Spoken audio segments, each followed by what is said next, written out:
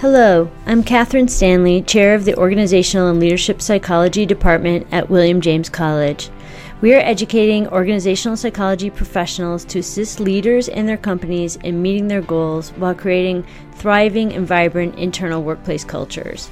Our graduates work in for-profits and not-for-profits in all industries, from large and boutique consulting firms to military and government.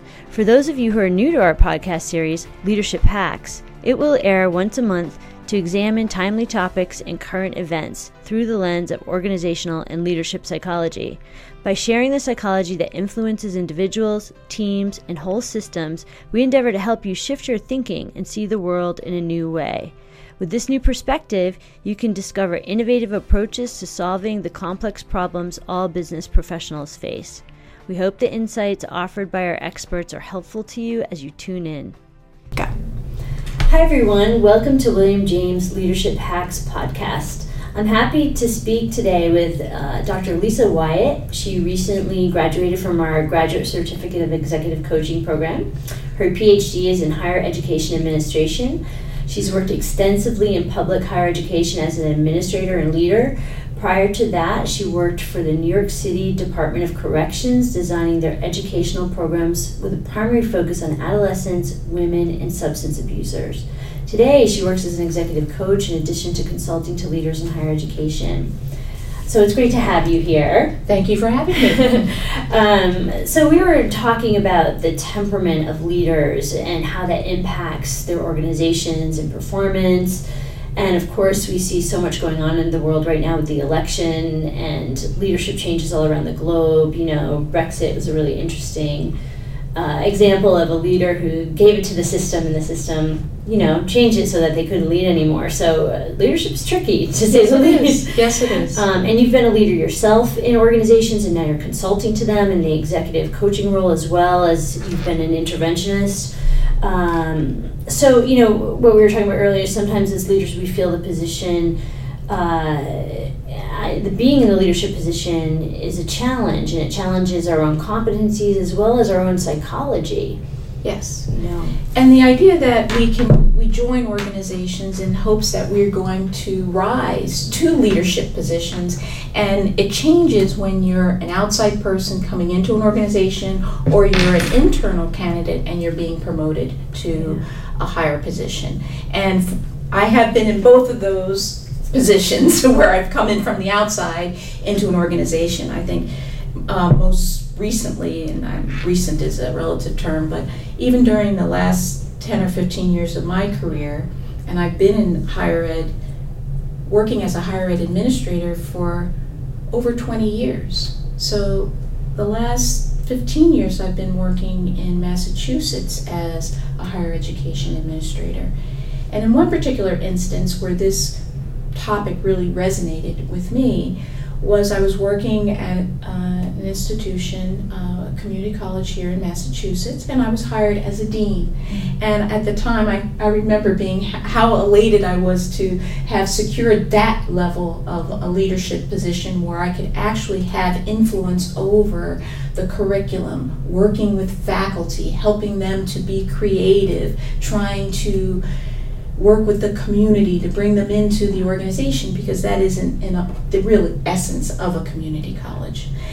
And shortly after arriving at that institution, literally a year into that position, I was promoted to being what was called an Uber Dean, because I not only had responsibility over one specific area, but I then became responsible for 3 academic divisions, because there was a massive retirement and the college wanted to save money.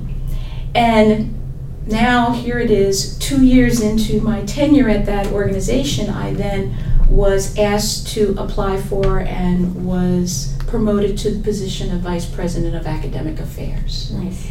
And yes, it was quite nice, or at least I thought so. Yeah. But I soon learned that as much as I was competent, as much as I knew the organization, as much as I thought that I knew the individuals within that organization and felt that we had been working well together and we could continue to work well together, I was not ready for that next leap into leadership.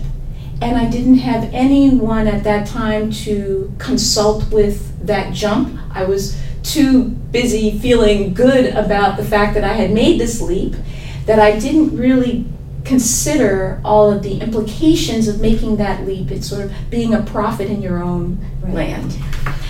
The president who had clearly promoted me to that position, I thought was my supporter. And in essence, he was looking for someone who was already comfortable and seasoned in the role. And I clearly, in a short order, demonstrated to myself that I was not comfortable in the role.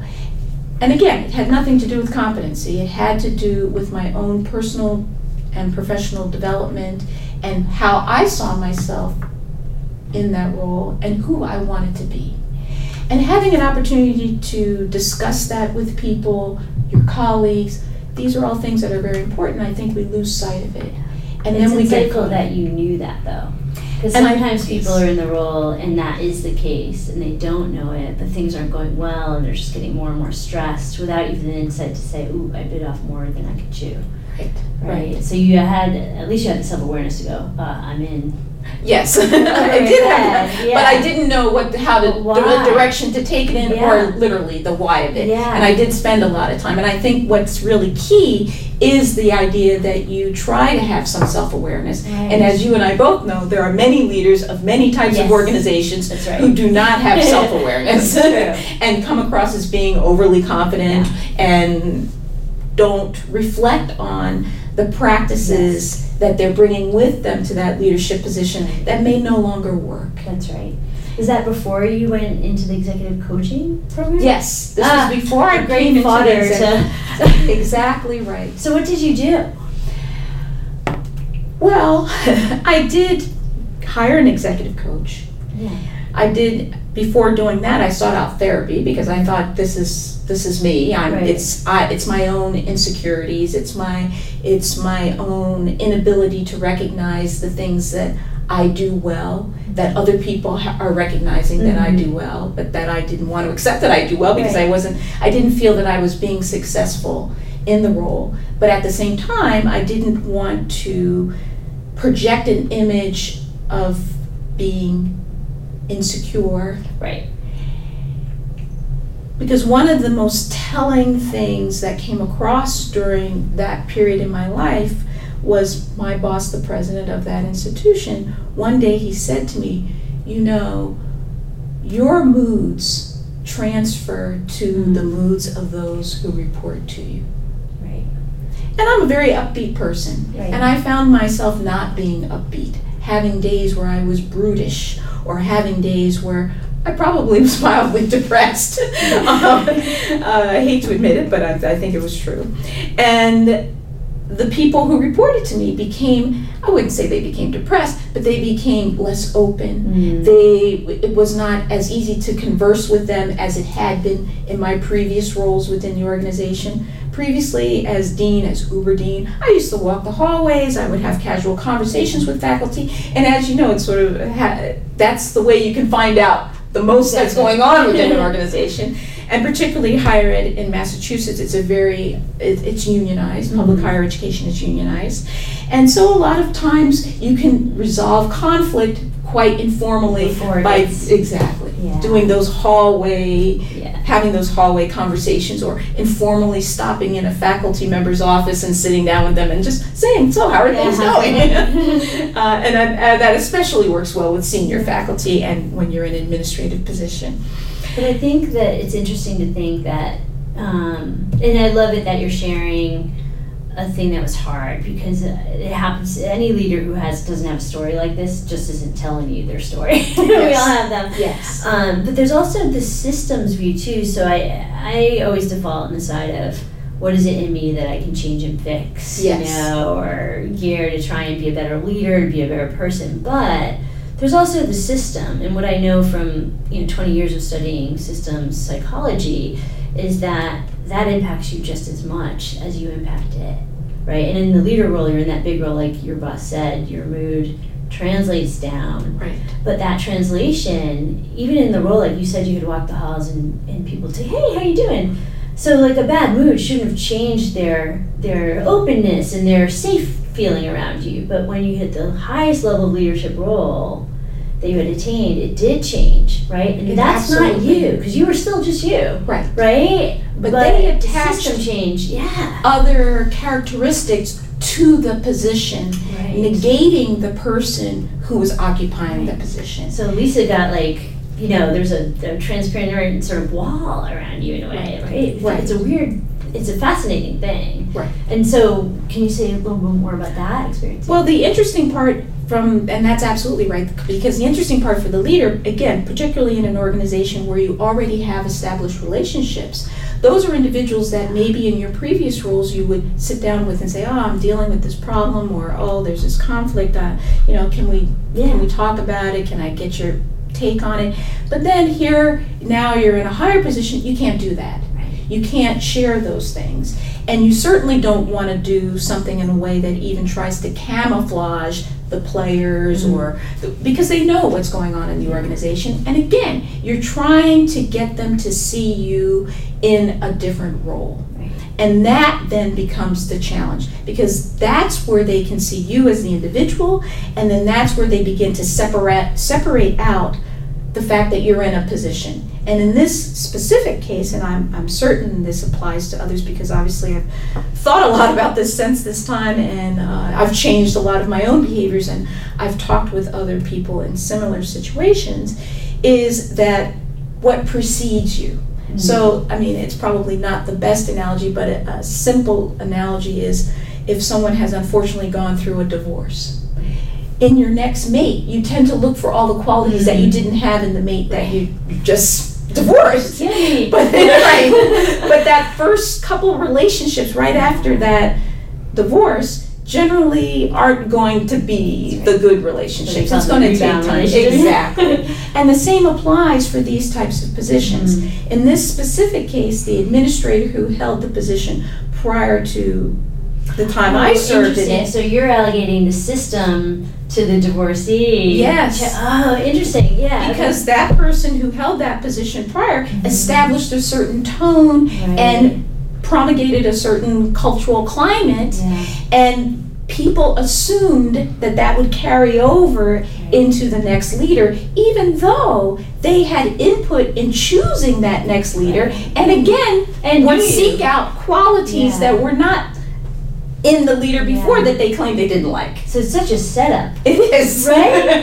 Because whenever you attain a new leadership position, it's always a challenge. Because even if, say, you've been a CEO and you go to another company and you're a CEO, it's still another company, a whole different system. Yes. But then on top of it, the system is going, well, we liked our other leaders psychologically, right? They're like, we're used to this. We don't want to change. We don't have to learn a different way of being. We knew what the implicit, unspoken rules were. And now here you are, a loved person in the system, but suddenly you're at this level of leadership, and because of the confidentiality and the purview, you can't share as much as you used to, so you're isolated. Right. It's very isolating. And that's another big point, is to really recognize that leaders are going to be isolated. They are sort of off in the corner. Yeah. And we talk about it. You take any leadership course, Leadership 101. Mm-hmm. They talk to you about trying to create some kind of a balance so that you're not perceived as not being transparent or not perceived as not being approachable. But you're not their friend. Right. And you should not be inviting them over for coffee to have, social engagements, and the dynamics of your relationship will change. Yeah. And you need to accept that, but it is a very fine line of not alienating those individuals who you used to call friend, and who are now individuals who you supervise, and they need to see you in that kind of position, because there's going to be hard decisions to make. There's going to be hard conversations that need to be had, and if they see you as being their friend, that's not going to be successful, and you're not going to feel that it was successful, and you're not going to be doing your job. You're making me think about how, about the psychological container, something we call when we're facilitating a group, that you want to create boundaries so that people feel safe, especially when you do leadership development work, as you know. You want them to feel safe being able to disclose or work on what they're working on, but also when people work at a job, they need to feel safe that, it's their bread and water, right? That I'm able to go to work and keep my job and keep my safety. And so in a way, the leader, in that role, you ascended to a new level, a different role in creating a new psychological container, right? You inherited one, and now you're holding it, and you're holding it in your way, which is fine, but it's so sensitive, isn't it? Yes, and that container, the people are vulnerable. Yeah. Because they were very trusting previously, and now they're wondering if they can still sustain that same level of trust. And so clearly their behavior is going to change relative to that. Right. And as they're checking you out too, there's higher, the stakes are raised, so they might even be acting differently than they just would anyway as well. Right. Because everybody's slightly, the anxiety's higher. Absolutely. It's change. Absolutely. This is the anxiety to change. There's always anxiety to change. Right. Even if it's for the better. Right. Someone wanted to retire, you were tried and true, and they loved you, a high performer, and so, hey, this is a change for the better. But even so, that anxiety still increases. Yeah. And one of the best reactions to that, and if you can call it a reaction or responses to that, is to acknowledge it. Yes, name it. Absolutely. Don't let it be the elephant in the room. Just put it out there, front and center, as quickly as you can as a new leader. And I didn't know that then. I've learned that since then. Yes. I've learned that since then. Even after that, I became the provost at another community college here in Massachusetts. And after reflecting, after having some downtime to do some other kinds of things, that's when I got into consulting, was in between those two leadership positions, was to really reflect on these exact kinds of things. How do you establish who you want to be as a leader? We always ask that question. In coaching, we ask that question. In management, we ask that question. Who is it that you want to be? We often ask people to delve into their backgrounds and to say, what characteristics of a good supervisor or leader that you've observed or read about can you hold on to that you might want to exhibit yourself? And I don't know that I had those kinds of role models, and in some ways I felt robbed because I was like, okay, who should you be thinking about? And then I thought, no, I have to insert my own personality. And in this case, I was coming from a very New York environment where being effusive, being sort of high energy. Yes, very good terms. High energy that wasn't a problem. That was a welcomed sort of experience for people to have. And then I come to an environment that is very provincial, very low key. And at the time I was the first minority administrator that this institution had ever hired. So there was the pressure of that. Because all eyes were on you, and I know it seems kind of weird. Right. A whole different set of projections around people's biases and their implicit, unconscious biases that now they're suddenly experieing, right? If they have them, what they were raised with. Right. I had youth on my side. Which also in higher ed seems to be like there's a lot of reverse ageism in higher ed.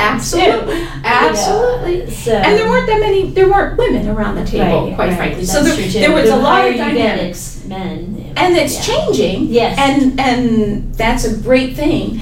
But at this time, that wasn't the case. And as much as I was shocked by that, given the fact that it's Massachusetts and we're supposed to be very progressive, yeah, it's true. It wasn't that way. So these are dynamics. And naming stuff is hard here. It's impossible. Like, I came from California, and just when I moved companies, so in my company out there, you'd walk down the hall and people would say, hey, hi. And I think it's Massachusetts, though, because I was just in Rhode Island. People say hi in Rhode Island all the time. But so I came to my company here, and I was walking down the hall, I had my badge on, and I'd be like, hi, to whoever in the hallway. And they would look at me like I had three heads, like frown, like, what are you doing, It's very, very, so then to name, like you're saying, to name stuff is even harder because you don't talk about stuff. It's interesting. And people are in denial. Yes. And they don't want to accept that this could be the perception or even the reality because they don't want to think of themselves in that way. It's so progressive, you have to be so PC and, I'm not like that. Right, exactly. So that immediately their defenses, shoot out, if you will, and rise to the top. And so that becomes a focal point.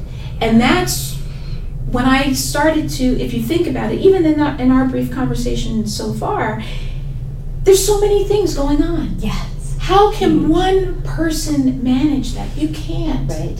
And to know how to ask for help, where to go to ask for help, and then how to sift through the help that you need, how to prioritize how you're going to attack each one of these situations while still continuing to do your job and to have a life. I mean, it becomes more complex than certainly I realized at that stage in my career.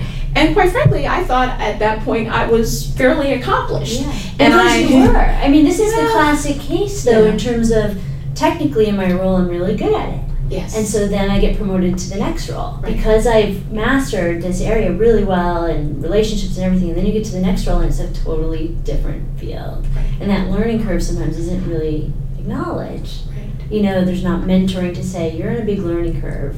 You know what I mean? And take time to think about these things because you're hitting the ground running with policy and getting programs out and et cetera, you know. So I think there's really something to this about the amount of time you have to take to not only reflect, but then say, what's happening psychologically? You know, that's like a dirty word in organizations, but what is happening psychologically to myself and to people around me? You know, in terms of this impact of this change on everybody, that the system has slightly changed. Right. And having the organization take some responsibility for that. Not just you. That's what I think is missing. Right. And I don't think it matters what kind of organization you're in. Yeah. I mean, clearly we're talking higher ed, but, you know, I've worked in the public sector, I've worked in private. It's all the same. The organization doesn't want to acknowledge that. They expect that you're going to come in and you're going to rise to the occasion. Yeah. And for most leaders, certainly, you know, A personality types, we're going to figure it out, we're going to beat ourselves up, and we're going to rise to the occasion. At personal cost, though. At tremendous personal cost. And it's particularly in higher ed, there are many leaders who we say, oh, they got squeezed out. Mm-hmm. And a lot of them would be, you know, first-time presidents, for example. Again, there's no support system. They're looking to their board for support. And if they haven't identified a true friend on that board, they may fail in their first presidency. Fortunately, people get an opportunity to bounce back in most instances, but not all. Right. And it can become a very devastating and life-changing experience because you start to say to yourself as a professional, have I gone down the wrong pathway? Yeah. You know, I've been working hard all these years to put myself in this position, and now that I've achieved it, what am I really doing wrong? Mm-hmm. And as much as it's the self-awareness piece and the self-reflection, you need somebody from the outside looking in to give you a perspective that you can't see when you're in it. Right. This is why coaching is like $1 billion Absolutely. industry. And sadly, it's often after the fact versus here's your coach when you started. Absolutely. We should be much smarter. You know, we go to the dentist for the same reason, but we don't do it with other things, you know. So I always love to get to the point where, you know, what to do. So what can a leader do? But not just a leader, but what can a leader do in their system to help the system adjust? Because I think we've identified, it's pretty 50-50. Oh, yes. You have your own stuff going on, and you as a leader, but the yes. system is doing it. Maybe it's more like 35, 65. The system is definitely weighing and projecting onto the leader as much as and putting the leader in that petri dish. That's why your emotions are amplified and etc. And I know this one technique the Army created was called new leader assimilation, and you go and you have those lovely conversations, and that's like it's definitely a start, but it's right at the tip of the iceberg of one of the behavioral things you can do. So I think a number of things. I think one is sustainability. So if you have some type of onboarding, and we don't generally think of that in terms of leaders. Especially internal leaders. Hey, they're already here, they know our system. Exactly. Yeah. And it's not only about knowing systems, but it's being able to negotiate the challenges that we have been talking about in terms of change of people's perceptions, change of your own perceptions, your own expectations, etc. So looking at our onboarding for executive leaders in a different way. And I think coaching clearly can be a really good tool in helping someone, whether they're coming from the outside or whether they are an internal person, because we don't see ourselves the way that other people see us. I think the other piece of it is we always talk about this idea of having a honeymoon period. Mm-hmm. And I think a lot of times it's just talk, Right. because people are hired and they're expected to perform right away. immediately. Yeah. And I think that's unfair. It's And true. I think that the organization ends up suffering as much as the individual ends up suffering, because they don't give a person that opportunity to do a thorough listening tour. Yeah. That's what they're doing, the walking about, the really getting to know, and to ask the hard questions, Yeah. to really go deeper in an organization. Give yourself time to do that. And don't beat yourself That's up true. when you don't have the immediate successes that you think that you're supposed to have. Reflect on what you're perceiving as not being a success, and seeing what could you have done differently, what questions should you have asked before jumping into a decision, for example. That is critical. Yeah. And don't think that because you're maybe backtracking a little bit that you are not going to be successful or that you're not competent. Allow yourself that opportunity Take to some do that risks, research. test things. Yes. Yeah, no, it's true. And I think sometimes leaders come into it because a leader failed, and so they're hitting the ground with a crisis Yes. situation. Yes. But it's so true. One of the best leaders I had said, take your first 6 months just to get to know the company. Yes. And they were really light about not throwing a million things at me. And then people started to come to me, and then I got to know the company. But he said, it's going to take you 6 months to learn us. And then when you think you've learned us, it's going to take you another 6 months to really learn us. Right. Because there's an 80,000 person company. But the other data I know is it's better to start people on a Wednesday, for example, because they're so stressed by Friday. We underestimate. I'm in a new system. If you look at any toddler going to a new school or playground, you want to hang on to what's familiar, and you can't, and you're out there, and it's hugely draining. Yes, It's the same with adults, in a new role especially. The pressure's really high. Yeah. And ask for forgiveness and offer forgiveness. Right, yeah. And so allowing them to take risks and be tolerant of their learning curve, and even Exactly. acknowledging there's a learning curve. Exactly. Yeah, awesome. I think it's great when somebody as accomplished as yourself can share the real journey, right? There's a lot of people out there talking about successes and here's this, but those successes are often messier than we like to. Oh, you know what I mean? Absolutely. And the successes, I think, at this stage in my life, what I identify as the success is learning from my mistakes. Exactly. And not making those same mistakes. You make new mistakes, but not making those same mistakes. Exactly. That to me is the success. That's the personal growth that we're all looking for. And it leads to professional growth because you're willing to open yourself up to new experiences. It necessitates making that a priority to look and go, what can I learn from this? And that Yes. takes time. Yes. Could take 20 minutes, could take a half an hour, but it takes time. Yes. And the discipline to say, I'm going to take that time. Yes. Yeah. Absolutely. Lisa, it's so great to have you here. Thank you for having me. And thanks to everybody who's listening to our podcast. I really appreciate your comments. It's on SoundCloud and on iTunes. And you can find it at the William James College Organizational and Leadership Psychology homepage. I'm really happy to report that Dr. Lisa Wyatt is teaching in our Leadership PsyD program this spring and will be probably taking on a bigger role too. So I'm delighted that you're joining the team. So if you want to learn more from Dr. Wyatt, please visit our web pages. Thanks Thank so you much. very much. Thank you. Thank you for listening to this month's podcast. We hope you enjoyed it and you found it interesting. To listen to future editions, please subscribe to our SoundCloud and iTunes channels. To find out our next topic, follow us on Twitter at WilliamJamesEDU or visit the Organizational and Leadership Psychology main page at William James College.